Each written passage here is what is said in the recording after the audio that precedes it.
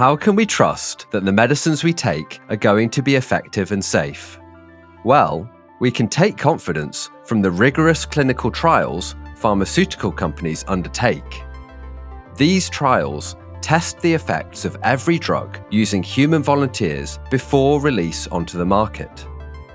In order to better protect the people volunteering for these trials, regulators decreed that data from studies on animals would be the primary evidence needed before approving a clinical trial in humans. This seemed like a reasonable practical alternative until we began to see late-stage clinical trial failures on therapies that had passed the animal tests. Surely, scientists argued, data from human-derived tissue samples would be much more representative. Technology developers, being a creative lot, have been busy generating a range of in vitro models. For instance, organoids that develop into tissue-like structures and organs on chips that allow us to engineer the cell environment. Are these technologies in competition for a slice of the pharma development market? Or could data generated from different types of in vitro models all contribute to a bigger picture? Join me, Stuart Lowe, as we plug into Invent Life Sciences, a podcast brought to you by technology and product development company TTP. Today we ask, how are in vitro models revolutionising drug development and testing? Representing a human organ in a model system is no mean feat. The model needs to be complex so that it simulates the functionality of an organ in vivo. But at the same time, we need simple-to-understand architectures in order to correlate drug effects with system outputs. Creating an effective in vitro model is deeply rooted in thoroughly understanding the biology of the organs that you're trying to represent and how to manipulate cells to generate the correct phenotypes. This is where many of the breakthroughs in the field have come from, and to find out more, I spoke with Sylvia Boj. Sylvia is the Chief Scientific Officer at Hub Organoids and has spent years investigating and promoting organoid technology. I asked her about what motivated her to join this field. My name is Sylvia Boj, and I'm now the Hub Organoid CSO. But actually, I started my first contact with organoids as a postdoc in the lab of Hans Clevers. I was part of the team that developed the pancreatic models once Toshiro Sato established the first organoid model. And now in the company, we are focusing our efforts on translating this technology to be adopted by industry as a relevant preclinical platform for drug development and drug discovery. Excellent. Well, it's great to have you on board. And there's actually a lot to unpack. Could you tell us in kind of as simple possible terms, what exactly is an organoid? The most simple way to define an organoid is that it's a mini organ, a culture in vitro. To provide a bit more detail, organoids are these 3D structures, self-organized, that recapitulate the physiology of the tissue that they are derived from. And of course, they can be generated from embryonic stem cells, induced pluripotent stem cells, or adult stem cells. And in our case, our company is focused on the technology developed by generation of organoids using adult stem cells. So these are models of an organ, but that can exist outside of the body? Yeah, so in these organoids, we have different cell types, and these cells are maintaining their function related to the tissue they are derived from, and they maintain the cell-cell interaction so they are able to reproduce the physiology of the tissue they are derived from. Why has it been necessary to develop organoids as a technology? Is there some deficiency in the way that we've been doing things before, testing on organs which is sort of within an animal? Why do we need to isolate these from the rest of the system? Well, I mean, an important characteristic of the organoids is that from one side, they are able to maintain the stem cells and the stem cellness of the tissue. So this is what allows the organoid to be expanded and cultured over time. But at the same time, they also represent the differentiated cells, all the cells present on the tissue. When we just isolate primary cells, we are normally working with the differentiated cells. I mean, if we think on the hepatocytes, for example, then we know that when they are in culture, they can be expanded or they can be kept alive for several days, but it does not have the right conditions to expand these cells. So with organoids, we are able to represent these cells in a way that they're expandable and we can work with them in the lab. Why is it that you might want to use an organoid in research? What is special about that sort of 3D in vitro model? I mean, of course, when you work on in vitro models, you remove a lot of the complexity when you try to study maybe the same tissue in vivo. It's also more easy to manipulate. So definitely in academia research, organoids have brought a new open of research in which people can understand better, how cell-cell interaction works, how maybe stem cells, what are the pathways that induce the stem cells to, from one side, maintain the stem cell nest, but also what pushes differentiation. Also now with the combination of great technologies like Cas9, you can perturb gene expression in this in vitro model and have a more depth understanding of the cells involved from the generation of this tissue. And of course, one of the missions of our organization is then to translate this same platform for more in application, and to be, for example, a preclinical model adopted by industry for drug development, because we also believe that organoids can bring a value that current preclinical models were not able to represent. So, key to the effectiveness of an organoid model is controlling how it's prepared in the laboratory. If this is done successfully, researchers can benefit from the reproducibility and convenience of these in vitro models. In some cases, gene editing is used to make the organoids more representative of the disease state we wish to model, improving the quality of the insights derived from them. In other cases, the organs we wish to model are best represented in a dynamic system, which is where organ-on-a-chip comes in. Organs on chips are engineered systems, typically microfluidic, that allow organ models to be deployed and interrogated in a more physiological context, including external stimuli like blood flows and stretching. Several companies are commercializing this modality, and I spoke with Bas Trietsch, Chief Technology Officer at Mimetas, to find out more. My name is Bas Trietsch. I'm the Chief Technology Officer at Mimetas in the Netherlands, also one of the co-founders of Mimetas. And over the last decade, I've been trying to use my background in drug development research as well as microfluidics to push forward our capabilities in organ-on-a-chip to help pharma find new medicines for currently untractable diseases faster and more efficiently. That must be a lot of fun. What exactly is an organ on a chip, just for our listeners who don't know? Organ on a chip is actually a way to build miniature versions of organs, of pieces of tissue. So it can be miniature livers, miniature kidneys, miniature lungs. And we build them in a way that allows you to interrogate how these tissues respond to different stimuli better.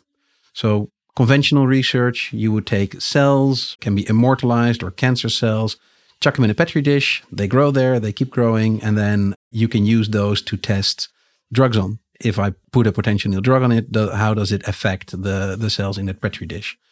And that's been incredibly useful, but it also has its limitations because those cells without a context, without a three-dimensional shape, without blood vessels, without perfusion, and also without the different cell types working together to form an organ, they still have the same genetic makeup, but they really behave and respond differently to stimuli as a full tissue in the human body would. So organ on a chip is a way where we borrow technologies that were developed to make computer chips, to make printed circuit boards, where we've developed technologies to do microfabrication, to precisely control where currents and electricity goes, and instead use that to very precisely control where cells and body fluids go. And that's where the on-a-chip analogy comes from. We take cells, we put them in a chip, and instead of running the right currents through them, we manipulate the cells to be in the position where they are. We provide them with the right blood flow, with the right type of nutrients. And by doing that, we allow tissues to form that are much more close to how tissues are in the body. And that means if you do experiments on them, also the results that you get from there are much more representative of how certain therapies or certain potential drugs would affect the body and in the end would affect the patient. So it's like a mechanical simulation of something that's going on in the human body. It sounds like organoids are a really important technology for helping you get from patient-derived cells into fully fledged organ-on-a-chip models. How much investment or how much interest do you take in the development of organoids as an enabling tool for your systems? It's a very important aspect of what we're doing. The only thing we can do with the chip side of organ-on-a-chip is provide cells with the right environment and give them the chance to develop in the right way. We have a large degree of control, but if we can have the best chip in the world, if we put bad biology in it, it will only ever get so good. And organoid technology is one of the ways in which we can actually get the diversity of cell types, get cells that maintain a lot of the characteristics of their donor simply because they've never gone through this weird state of being attached to a bit of plastic or something like that. You have a very clean and very representative way of taking biology from patients and putting them into a manageable system that you can actually do experiments and do research with, and that you can propagate, that you can make millions and millions of organoids out of a single donor or a single piece of donor tissue. Yeah, it's a really interesting synergy between the two. You need that sort of pre-conditioning before the organ on a chip becomes fully effective. Yeah, it's something that we focus a lot on. We've invested strongly in building up a network, in working with hospitals, with academic hospitals, but also with commercial suppliers to get our hands on tissues from patients or healthy donor tissue. Because, like I said, our model systems are only going to be as good as the biology we put in it. And the trick is to not lose the properties of these tissues anywhere along the way. These cells are good when they are taken out of a patient, right? The trick is to not let them to deteriorate in something that in no way resembles the patient anymore. And organoids are a way to take stem cells to allow them to keep reproducing and replenishing exactly the same as they would be if they were still in the body. It's so good that you can actually, for some tissues, you can take these organoids, stick them back into the body, and they will integrate into the live tissue again. This is something that works with gut organoids pretty well. It's been used in mice at least, it's been used as a treatment where if you have lesions in gut, you can just stick in gut organoids and they grow in place. So it's no different from the actual tissue itself then? Indeed.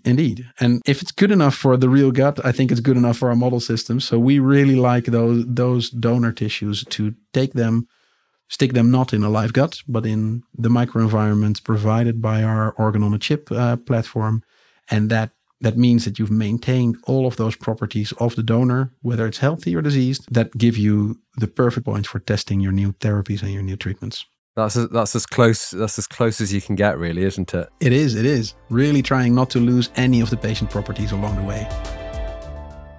From talking with Bas, I got a sense of the painstaking research behind the development of human organ-on-a-chip models.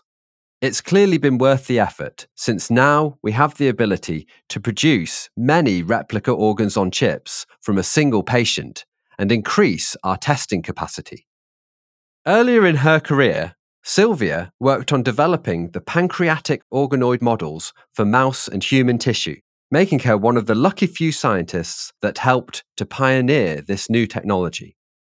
Sylvia and her team's efforts have already produced amazing results, such as using intestinal organoid models to help combat cystic fibrosis. Sylvia elaborates. That intestinal model that you've created seems really powerful and allows you to explore these niches that you hadn't been able to do before. What else have you managed to do with that model? Has it found other applications? Probably the most unexpected result of developing this model is that indeed we already have been able to impact patient treatment, and this is in the area of cystic fibrosis. And what has the model allowed you to do with cystic fibrosis patients? Cystic fibrosis is a monogenetic disease in which one gene is mutated, CFTR. This is an ion channel. And this ion channel is expressed in many tissues, among them the intestine. So actually, With organoids, we can evaluate if the CFT channel is functioning by what we call a swelling assay. This assay was developed by the lab of Jeffrey Beckman in the Children's Hospital here in Utrecht. As soon as he learned about the developments of the intestinal organoid models in Hans' lab, he had this great idea that we could measure, indeed, that we could develop an assay in which by measuring swelling of the organoids, we could evaluate the activity of CFTR. And this is the base of an assay that now is giving access to patients with rare or ultra-rare mutations in the CFTR gene. And how does the assay help those patients? So there is a characteristic of the cystic fibrosis disease, and it's that there are more than 2,000 different mutations identified that impact the activity or the functioning of CFTR.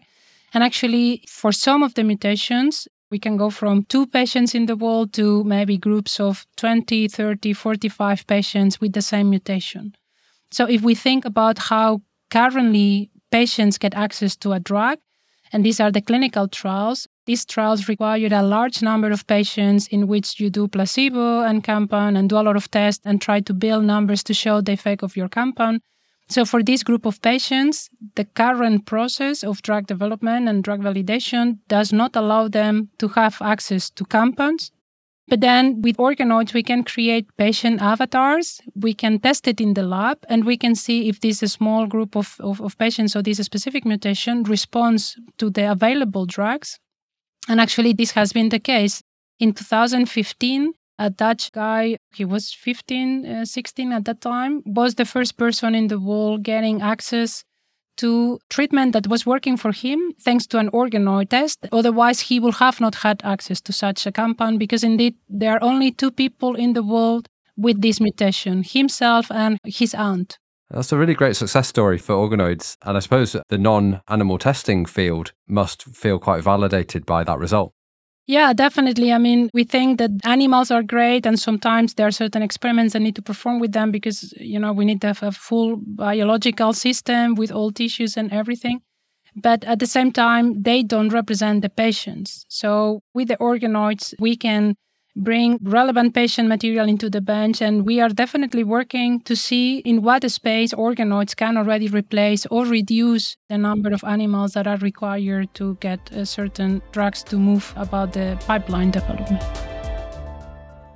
It's quite incredible what the team in Utrecht have been able to do for cystic fibrosis patients. Their treatment recommendations, based on human cell models, totally circumvented the need for animal tests.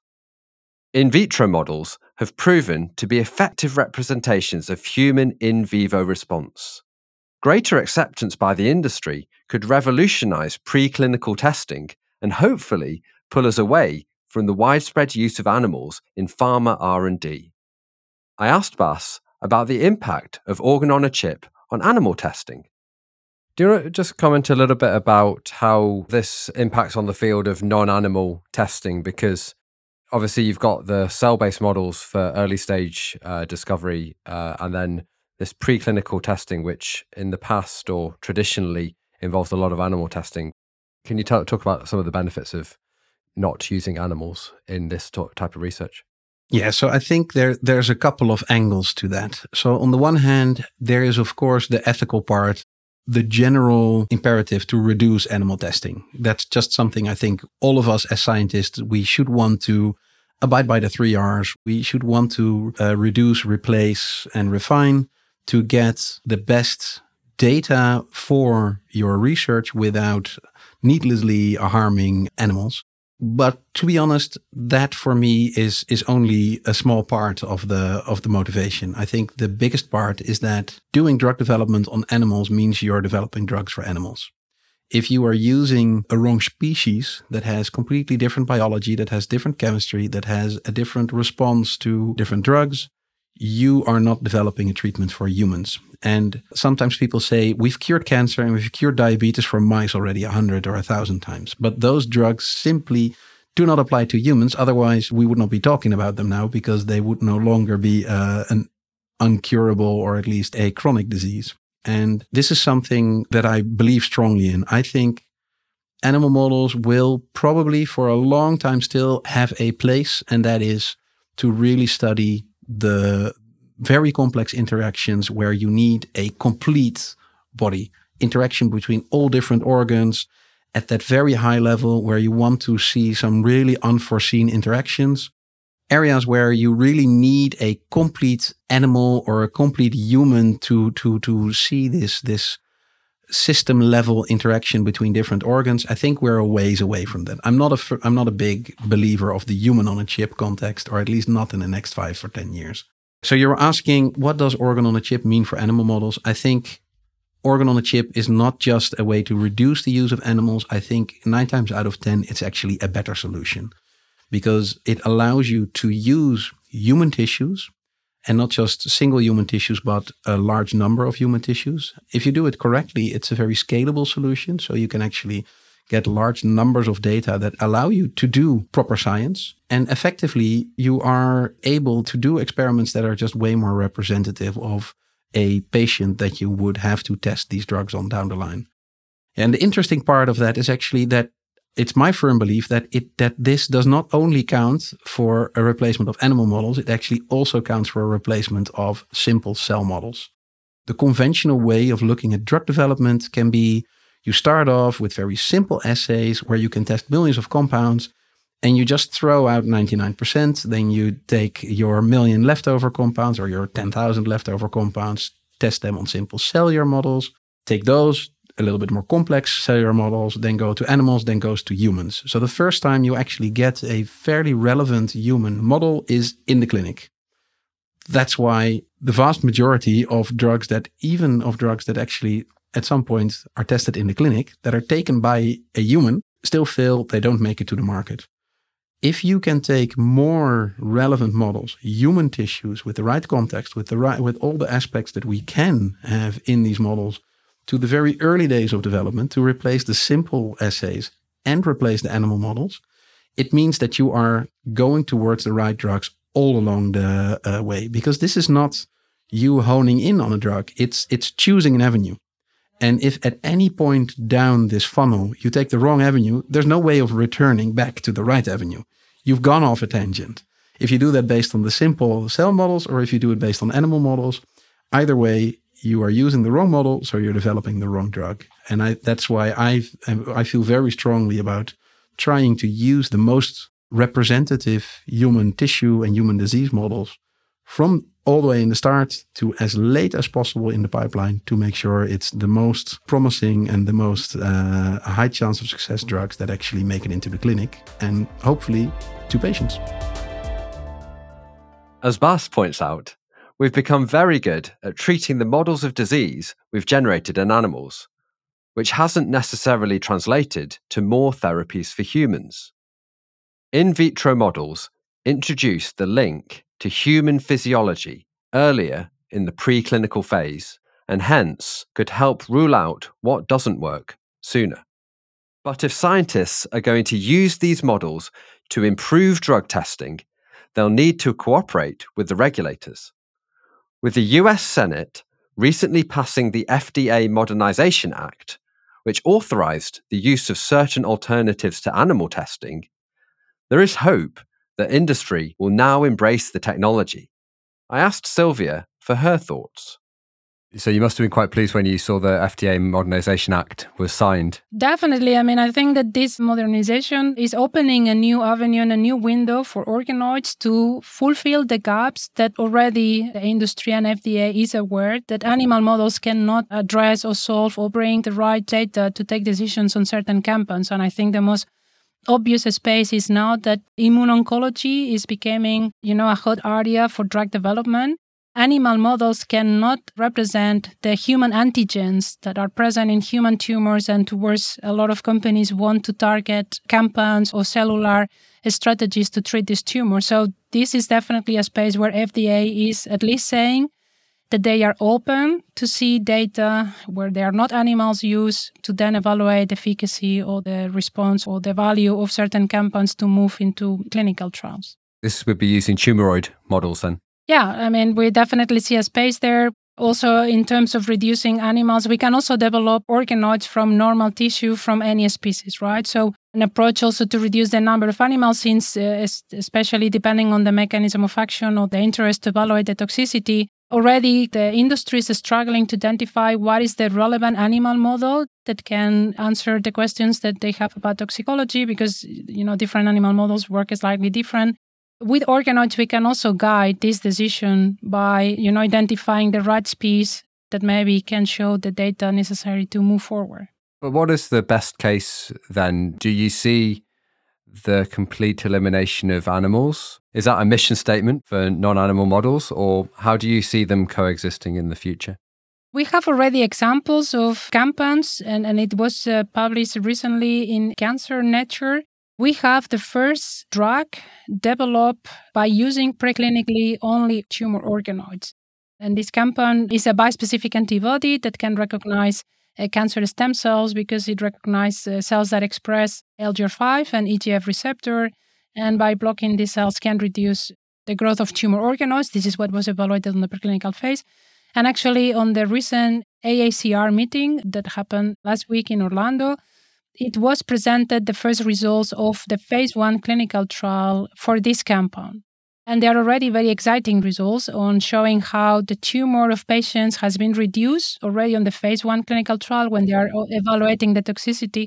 So again, depending on the mechanism of action of the compound, we can already foresee development of new drugs, not using animal-derived. I think that in the area of oncology, PDX models, so these patient-derived xenotransplant models in which a mouse always implanted a piece of a human tumor and kind of expanded, is also part of the standards that until now industry was using, again, also as a part of the package data to move compounds into clinical phases. But yeah, we already have the first example where you can move a compound without, or at least with identification of the generation of this lead compound by using only organoids. We are just exploring in what areas, again, in what type of cancer diseases, cancer types, and mechanism of actions, an organoid-based platform will be sufficient to develop a relevant compound that successfully treat patients. It's an exciting prospect to see that the FDA has begun to lower the barriers for non-animal testing in preclinical research. It's the right thing to do ethically, but it also makes a lot of sense scientifically, as Sylvia pointed out. And with greater freedom for investigators, we're starting to see in vitro testing models being used to inform clinical trials and improve outcomes for patients. I was curious to see what other innovations might be on the horizon, so I asked Bas for his outlook. How about things like 3D bioprinting? We've seen that Vizient Bio got their drug approved for NASH off the back of 3D bioprinting data. Do you think that organ on a chip could be used to help with that therapy, or is there something particular about that advance that meant that it was the right thing to do there? So I think organ on a chip and bioprinting are two very complementary technologies. Of course, there's one thing that you can envision bioprinting for that doesn't really fit with organ on a chip, and that is really trying to build large tissues intended for implantation. Sometimes if I talk about we can grow liver, people say, oh, that's great. Then you can actually use it for people who have liver failure. Well, not so much, because we actually made an effort to make it as small as possible. We have thousands of them, which is great for science, but it will take a lot of time for any of those individual micro livers to make a dent to the beer you've drunk last night. But in a way, 3D printing and organ on a chip stems from a very similar philosophy, and that is you need to have the right cells in the right spot, able to interact with each other in the correct way. And in organ on a chip, we use these channels to control where the different cells end up and how flows flow through them. In bioprinting, you put them down one by one, or at least you pattern them with your 3D printer to get the right cells in the right way, in the right context with each other. So I think the philosophies are very, very well aligned. And I think one of the ways that we've explored also is to actually take our system, because it's very good at doing vasculature, at perfusion, grow a microvascular bed in one of our chips, and then actually 3D print a tissue on top of that. And what then can happen is that you have that 3D printed piece of tissue being vascularized by that microvascular bed that you cultured in your chip. And in that way, you effectively hook up that 3D printed piece of tissue to a perfusion system, but not one, but actually 100 or 100 per plate. So if you have a few dozen plates, you can have thousands of chips that are where you have this 3D printed tissue fully perfused, fully vascularized, that enables you to take the best of both worlds and again, take another step on our eternal quest of making model systems that are as close as possible to the in vivo situation. Yeah, I like your comment about the best of both worlds. I suppose what do you see as the prospects for the world of 3D cell models? If we were to have this recording in 5 or 10 years, where would you like to be? Oh, 5 or 10 years is a long ways away in this field because stuff is moving fast. What I hope to see is that we will have a pretty well-filled and well-fleshed out ecosystem in which there are established disease models for all of the different organs, for a lot of the different diseases that are being studied, and that there is a well-accepted way of going about it for the level of complexity that you need. That there is no longer everybody going every which way for their own question, but that this technology has become commodity enough that, like if you want to do an ELISA, you don't think about all of the rocket science that's happening under the booth. You just use it to answer a question. And I think the moment our technology becomes boring, that's when I think we've been hugely successful, because that means that we are actually focusing on the aspects that matter, and that is understanding new biology. And I think 5 or 10 years from now, I would really think that the majority of drugs that are reaching the market or in the process of being filed will have been made possible in one way or another by 3D cell culture. It can be early stage, can be late stage, it can be organoids, or it can be organ on a chip. But I firmly believe that this technology will be ubiquitous, and I think you should no longer be seen as the brave person embracing this new technology. We're already going there, but actually you should be asked to explain yourself if you've used inferior models rather than the ones that are available using 3D cell culture, using organ on a chip technology. So I think fully embedded in as a standard go-to way of understanding diseases, that's where I see organ on a chip and 3D cell culture in 5 or 10 years. Human disease is incredibly complex. And thanks to the amazing work of life scientists, the pharmaceutical industry has developed and commercialized therapies to treat a vast range of diseases. And to develop the next wave of therapies, we'll need to go deeper with our understanding of disease biology. And the legacy methods of drug development using animal models will soon start to look out of date. In vitro models, like the organoids and organs on chips we heard about today, have the potential to provide drug developers with richer, more patient-relevant data. As we heard from Sylvia's cystic fibrosis example, the use of in vitro models is already starting to benefit patients. And with the innovations led by organ-on-a-chip developers like Bas, the range of diseases that we'll be able to model is only going to increase. Regulators are starting to take notice too, and are lowering the barriers for adoption in preclinical research. Organoids, organs on chips, and other in vitro models are already proving that we do not need to depend exclusively on animal testing to develop effective drugs. Industry and regulators stand to benefit from the increased predictive power afforded by these models. If Sylvia and Bas are right, then their models could move from cutting edge to commonplace within a matter of years, which should ultimately lead to better outcomes for patients. That's all for today. Thanks so much for joining us, and a huge thanks to both Sylvia and Bas for sharing their expertise with us on this episode.